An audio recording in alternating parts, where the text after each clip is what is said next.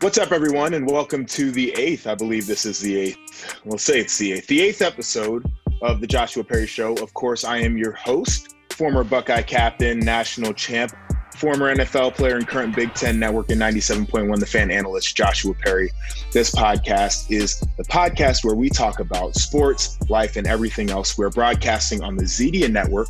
Follow at Zedia Network on Twitter for big time podcasts and absolutely great content. I have some really big news for everybody listening right now. We have partnered with Manscaped.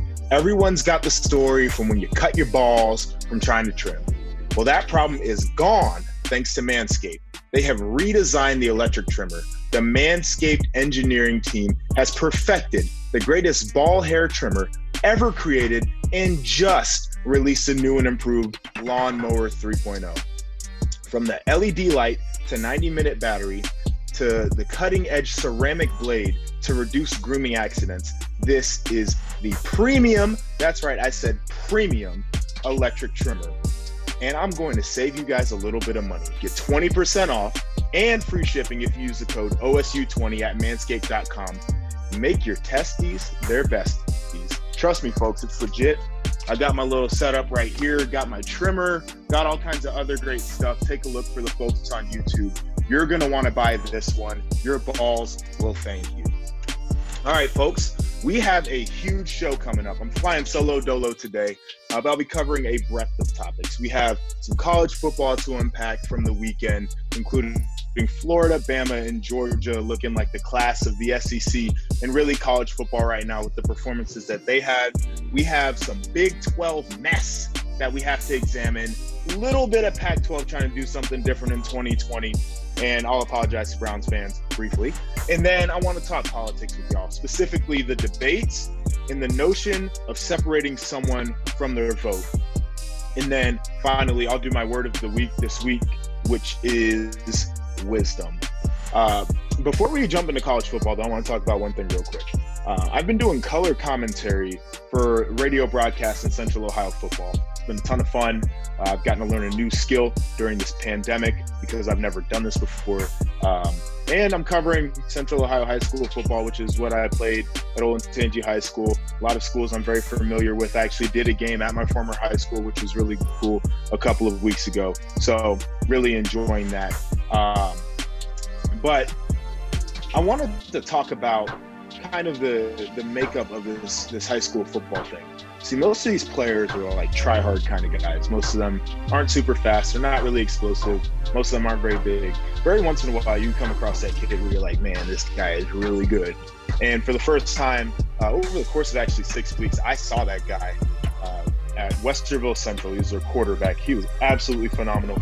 Dude, 6'6", 230 pounds. Had fantastic feet. And he's just a really big physical specimen. He played well mechanically. He had really nice touch on the short pass, but he had a really good hose of an arm on the long ball. It was awesome. It was wild to watch. I really enjoyed it. Easily the most impressive kid I've watched all year. This guy's got offers from some of the Ivy League schools. He's going to be a very good college football player. And I was going on and on and on. And that's how I was on Friday during the broadcast. I was literally going on and on and on about this kid. I'm like, man, this kid is really good. I'm so impressed. This kid is really good. I'm so impressed. And the only reason I actually bring that up is I am totally nerding out over high school football kids at this point. And that's what happens when we don't have Big Ten college football for me to cover and for everybody else to watch. So that's where I'm at in life. I just wanted to share that with you. High school football, folks, is amazing, but I am ready to watch some Big Ten football this fall. Let me jump into some of this college football. We had some really interesting games in the Big 12. We had some upsets that were very alarming, and I think they were alarming to the overall state of the Big 12. First off, Texas falls to TCU.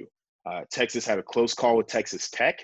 I've been saying it. I said it last year when they finished 8-5 and still finished in the top 25. I said it this year with all these teams not playing and they were ranked in the top 10. Texas, indeed, not back. They have never been back. They're not going to be back anytime soon. This is evidence. Sam Ehlinger was 17 of 36, which is under 50%. Target for quarterbacks, you want them in that 60-plus range. 65% is a fantastic game. He was under 50. 236 yards, 4 touchdowns, which is really good on the stat line, but an interception. They rushed for 142 yards, which is a very pedestrian day. Tom Herman's teams, which very much like Urban Meyer, the guy I played for, they like to be in that 250 passing, 250 rushing range, and they missed some mark on both of them. The other part and the bigger issue, and it's an issue throughout that conference, it is absolutely a problem for them, is the defense couldn't tackle a damn thing but air. They gave up a ton of explosive plays, and I know that's what people are going to harp on is, the passes that go over their heads, the runs that break through the middle of the defense. But it's really not that killed them. Those plays hurt you, but they don't necessarily kill you. What killed them is that they gave up a lot of 10-yard plays that really should have been 2-yard plays, but they don't know how to tackle. And their defensive coordinator right now is Chris Ash.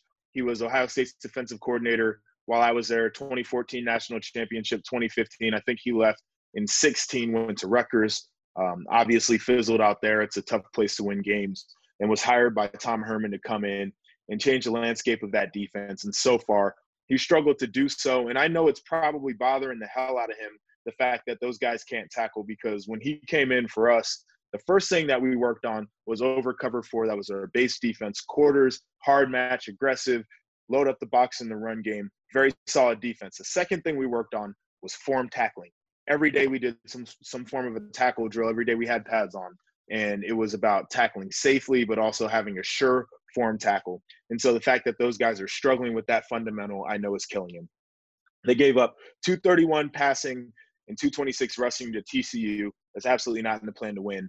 But the thing that really stands out is the amount of penalties. And it was on both sides. But Texas had some egregious penalties. And I think the officials were a little bit overkill. But the fact of the matter is you have to overcome that. And they absolutely did. They had procedure penalties on offense, which is a shame.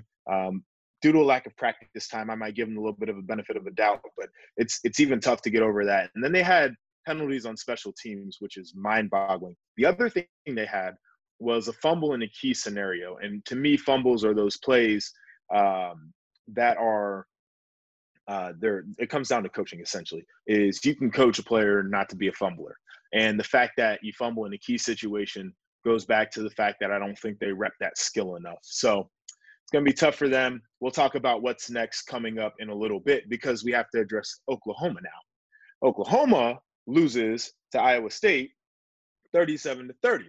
They are unranked now. They have started 0-2 in the Big 12. This is the first 0-2 start in the Big 12 conference for Oklahoma since 1998. And if you want some context to that, their starting quarterback, Spencer Rattler, was born in 2000. So he wasn't even alive the last time they had such a poor start in their conference slate. Rattler absolutely was not terrible. He's 25-36, 300 yards, 2 touchdowns, pick.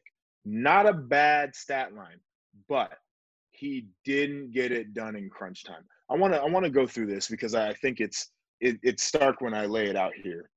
They were pretty even, Oklahoma and Iowa State, in most categories. They were in total yards 3 yards apart. I think it was 417 to 414. They were 1 first down apart from each other. They both had 9 penalties. OU was 9 for 93 yards. Iowa State was 9 for 90 yards, I believe. So it wasn't like it was some sort of mess statistically. Oklahoma got blown out the water. They played an awful game. Really wasn't any of that. It was the fact of the matter that their quarterback was not clutch when it came time to be clutch.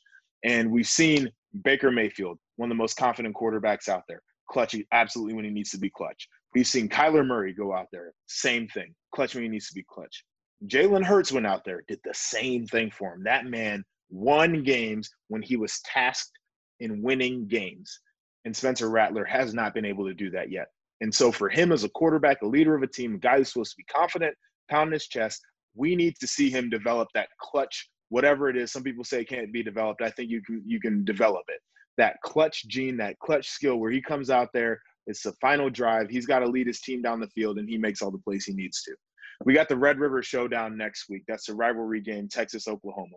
So it'll be really interesting to see what happens here. I've got a hunch that Oklahoma is not going to go 0-3 to start off in the conference. I don't believe that they'll do that. I know they're unranked. Texas might be favored. I don't know what the lines are. I don't get into all the betting here. The reality of the situation, it's hard for me to believe that Lincoln Riley is going to let that happen with this team.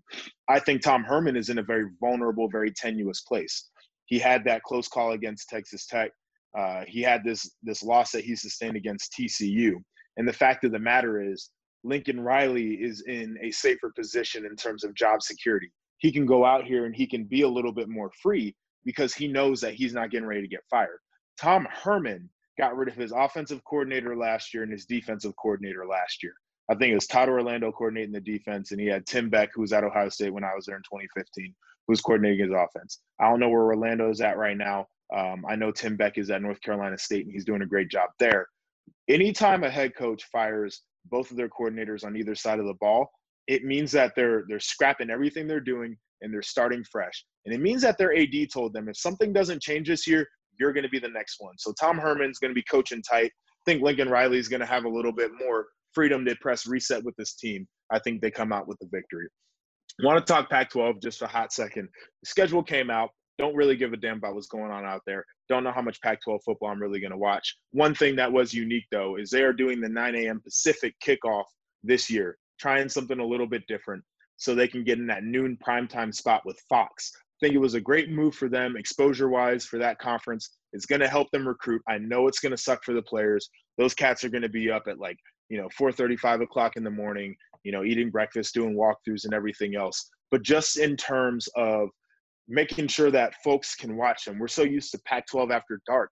And by the time you get there, you're so tuckered out from watching a primetime matchup at the noon slot, the SEC putting a great matchup in that 3:30 CBS spot, and then ESPN and ABC doing their thing in that 7:30, 8 o'clock primetime slot, that by time it's 11 o'clock over here on the East Coast, we ain't trying to watch no more ball. We're just ready to go to sleep. And so for them to have their spotlight game being played in that noon window where we've seen those big noon fantastic matchups, I think it works very well for them. Want to transition into the SEC. Got to talk Bama, Georgia, Florida. They all look great. Bama, to me, most solid of them all. Don't have to say a ton about it. Nick Saban knows exactly what the hell they're doing. People had a lot of questions about that defense. Would they be there? They're looking just fine. There was no question to me the way that Saban is intently focused on getting those guys specifically defensively ready. Did not think it was going to be a problem. Sarkisian's got that offense looking really, really good. Mac Jones throws a very pretty football. Those guys, to me, they're the most solid, maybe not the most exciting, maybe not the most explosive, but the most solid out of the group in terms of what they'll be able to do. And it's not to say they're not explosive, because that offense can take off at any moment. The receivers that they got, it's ridiculous. Jones, like I said, doing a great job. Florida is the one to watch for me coming out of the SEC there. They look like they're on a mission right now. Defense really impressed me this week, specifically considering the fact that they gave up a ton of points to Ole Miss. Excuse me. I think it was 35 points they gave up to Ole Miss, and people were asking questions. Hey, is this defense not as far along as we had imagined? No, they were pretty damn good. Trask also looks like one of the top QBs in all the land. And it's a lot to say for him. Come a long way in his career. He's the man now, and he's embracing that. But he also should be one of the top quarterbacks, considering the targets that he has. Tony, one of the guys that Florida has playing receiver, dude is explosive. Absolutely ridiculous. Very sure-handed guy. Makes the offense open up a lot more. But Kyle Pitts, the big old tight end who can split out as a receiver, can't cover him with a corner, can't cover him with a safety, definitely can't cover him with a linebacker. He is a cheat code. And I'm sitting here asking this a little bit facetiously, but I would love to talk to a college football defensive coordinator and ask him, how would you game plan? How would you defend Kyle Pitts? Because to me, it seems like mission impossible to roll out a game plan where you can successfully cover a guy like him. So they're the team to look out for. I think they're poised right now. Again, like I said, I think the way that the intent that they have when they're playing, it looks like they're on a mission. But Georgia made a statement. They absolutely did. Week 1 against Arkansas, they had some questions to answer to. That game was not very clean in the first half. It was bad, actually. They laid an egg against Arkansas for 1.5. Looked really good in the second half of the game, but people don't want to talk about that. They want to talk about how bad they looked in the first half, and I think it's fair to do that because Georgia should not have looked as bad as they did. Their offensive line looked average, and that wasn't necessarily just the first half of that game. I think they looked very suspect that whole game. But the reality situation is Dwan Mathis was not good. Started off that game, was very bad. They ended up putting Stetson Bennett in the game, and that is a definite SEC quarterback named Stetson Bennett. He picked things up, had a big turnaround in game 2 for sure. Bennett threw for 240 and a touchdown. It's not necessarily the most outstanding stat line ever. He did a very good job, though, pushing the ball down the field. This is where they got it. They ran for about 240 yards, absolutely dominated in the trenches. Not only offensively in the trenches, where you see an improvement from 121 rush yards in game 1 to 240 rush yards, double in game 2, but it was the trenches on defense as well. They absolutely dominated Bo Nix. He was uncomfortable the whole game, threw for about $177, just didn't feel comfortable standing in that pocket. And he's a kid with happy feet. Just mechanically as a quarterback, he is too quick a lot of times to evade the pocket. But Georgia absolutely forced that issue with him, making him uncomfortable, getting him off the spot. But here's the deal. Auburn ran for a miserable 39 yards. 39 yards. I could rush for 39 yards in a college football game. It's just not good. And so Georgia, to me, offensively, I think with the running game the way that it was, and a passer who is not necessarily great, but he's going to move the ball for you, I think they're in good shape. But it's really that defense that kind of opens your eyes a little bit and it makes you ask, how good can this team really be? So just wanted to talk about that real quick. Also wanted to get in another ad from my guy, Columbus-based Revolution Mortgage and Todd Pennington. They're a proud sponsor of the Joshua Perry Show. If you're looking to refinance into a competitive rate or cash out for debt consolidation or home improvements with historically low rates, now is the time to call Todd Pennington. Todd should also be your go-to guy if you're looking to own a new home. Whether it's getting out of renting, moving up, or right-sizing, Todd with Revolution Mortgage has the solution for you. Contact Todd Pennington at 614-390-9520 or visit revolutionmortgage.com/tpennington for more info. Revolution Mortgage is an equal housing lender and MLS ID 1686046. All right, folks, I want to transition into something a little bit more serious. It's political talk here. And I know folks want to avoid political conversations. I know this is probably the segment that's going to make people uncomfortable. It might be a little bit uncomfortable for me to have this conversation with the listeners here, but I think we have to have it. And I'll start by saying that this isn't going to be a segment where I bash one candidate, and I'll try to keep it as fair as possible. And I also want to make mention that I'm an expert only in my own opinion, and that's it. So if you guys have a differing opinion, that's perfectly fine. You know, I am not an expert on your opinion. I'm only an expert in what I believe and what I see in my opinion. But I think we all should be able to agree on this. That debate that we saw last week was a debacle. It was awful from the jump. Everything about it was embarrassing. Trump talking over Biden. He was talking over Wallace. There was a set of rules that was agreed to by both campaigns and the debate commission, and those went out the window so early, and it just set the tone. And there was name calling by both candidates, which was, I guess, par for the course for one of them. The other one, it was a little bit surprising that he let the frustration take him there, but that's where we were. It was two grown men in their 70s calling each other names for the better part of an hour and a half while they were supposed to be talking about the issues that affect American people and why they should earn our vote, what they have done to earn our vote.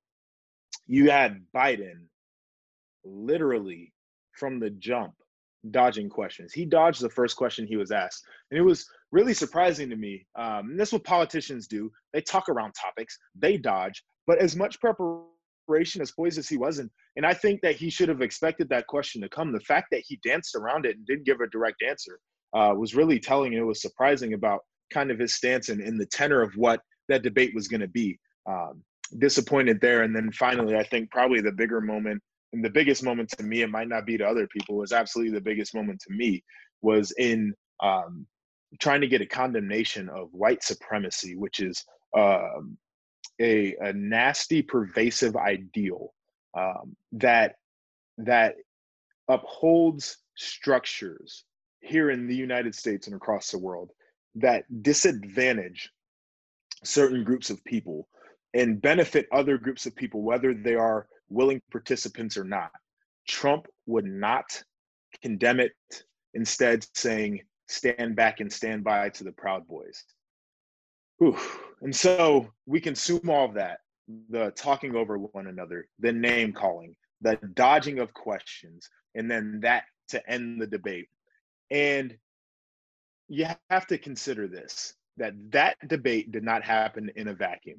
People watched on ABC, and CNN, MSNBC, and Fox News, and C-SPAN, and wherever else you watch political coverage here in the United States.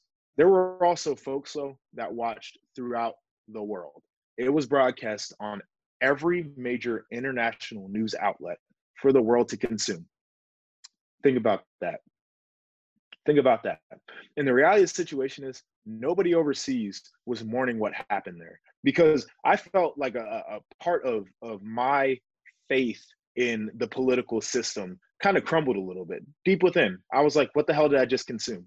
It was a literal train wreck that I couldn't stop watching. And part of me was like, damn. And so I mourned a little bit over what I had consumed. As a 26-year-old man, did not think that I would be in this position watching that debate happen. But nobody else around the world was mourning. They were laughing. That was comedy to them. Think about that. The laughing stock of the world. I believe that's what we came out to be that day. What a shame. And so off of that, obviously, it was divisive, I guess, to say the least. In this whole campaign, the last 4 years, really starting with the 2016 campaign up until now, has been very divisive. It's been a hard line that's been drawn by a lot of people. In this election cycle particularly has caused people to choose sides more than they ever have before. For a lot of us, we've been able to compartmentalize. We have not broken many of the bonds that we have with other people. There are some folks, though, that haven't been able to maintain those relationships. They haven't been able to be civil. They haven't been able to have those conversations without taking offense to what the other person is saying, or without feeling targeted about what the other person is saying, or without having such diametric opposition to somebody else's views that they can't be around them. And I think that's perfectly fine. I think being civil is a good thing. I also think that if somebody decides that they don't want to engage and they can't engage with somebody because of their viewpoint, that's their own decision. Rather immature, but you have to make those choices. But I don't want this conversation about civility to lead to a level of irresponsibility. And let me get into what I'm talking about there. I was talking to one of my friends about all the stuff that was going on.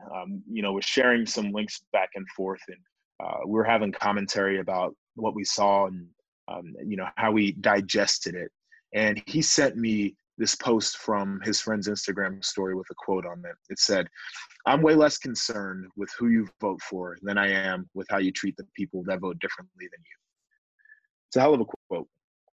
And I agree with that quote mostly. I think we should treat folks with respect. Like I said before, I think that we do need to have civility. I think that you don't have to align 100% politically with other people. It's never going to happen. It doesn't have to happen. I think that you can continue to have meaningful relationships with people while you have opposition on like real platform issues, because that tends to happen in friendships. But in saying that, I don't agree with I'm way less concerned with who you vote for part. I am 100% concerned with who people are voting for. I don't know why folks are saying that they're not that concerned.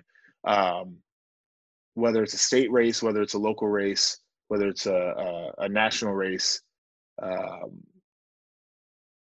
it should concern folks who other people are voting for. I mean, the reality of the situation is you go door knocking, canvassing, you plant yard signs, you host campaign events, you donate to campaigns because it matters who other people vote for. And why it matters, because it's not to be in anybody's business, it's not to try to control people. It's the fact that who you vote for ultimately affects other people. And so to me, I think a healthy part of the political process is pressing people on who they're voting for and why they're voting for them. And like I said, it's not to change their mind, it's just to challenge their conviction in that person that they're voting for. And I'll put it like this. Me as a Black male, I feel like I have the right to press my friends or my acquaintances or whomever, people that I know and I have a relationship with, not just strangers on social media or whatever, like people I really know, about why they're voting for Trump. Put it like this. As a Black male, I think it's an issue that somebody has willingly and intentionally skirted condemning white supremacists. And I know people are like, oh, he did in 2017 after Charlottesville. And the quote he said is, neo-Nazis and white supremacists should be condemned. He did not say, I condemn neo-Nazis and white supremacists. And there is a difference in active voice versus passive voice. And the meaning of those two things are different. Is should be condemned says they should be condemned. Well, I condemn them, so they have been condemned. I condemn them versus they should be condemned are two different things. On the same tip, though, if somebody, a friend of mine, owns a business that would be materially affected by the tax environment that Joe Biden is proposing, if somebody who's a friend of mine has been affected by some of the unaffordable options under the Affordable Care Act, if a friend of mine is a religiously convicted person that doesn't agree with some of the values of my candidate's platform, then they should press me on why I feel comfortable voting for that candidate. And ultimately, it makes us think more critically about our political processes. And ultimately, it asks us the question, how convicted are you in that person that you want to vote for? But the thing that I want to avoid is people trying to hide behind their vote, where they know that their candidate's flawed, they know that their candidate's a bad person who's done bad things, and they try to say, well, you know, that's just who I vote for, but that's not a reflection on me. And I tend to disagree. Who you vote for is a reflection on your values and your character. And so by saying, you know, it's not me, it is you. In a way, it is you. And in a way that could affect somebody else adversely. And so we need to consider that as we go on. Again, not to change anybody's mind, but just to have a different paradigm about the way we think about politics. All right, so we're pulling up on the end of the podcast. My word of the week this week, great word, is wisdom. Wisdom is defined as the quality of having experience, knowledge, and good judgment. Experience, knowledge, and good judgment.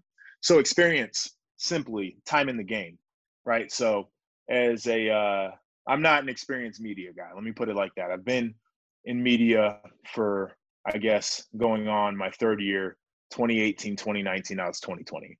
I'm not experienced based on time. I'm not experienced based off of repetitions. That's another part of experience, is how many repetitions you get in.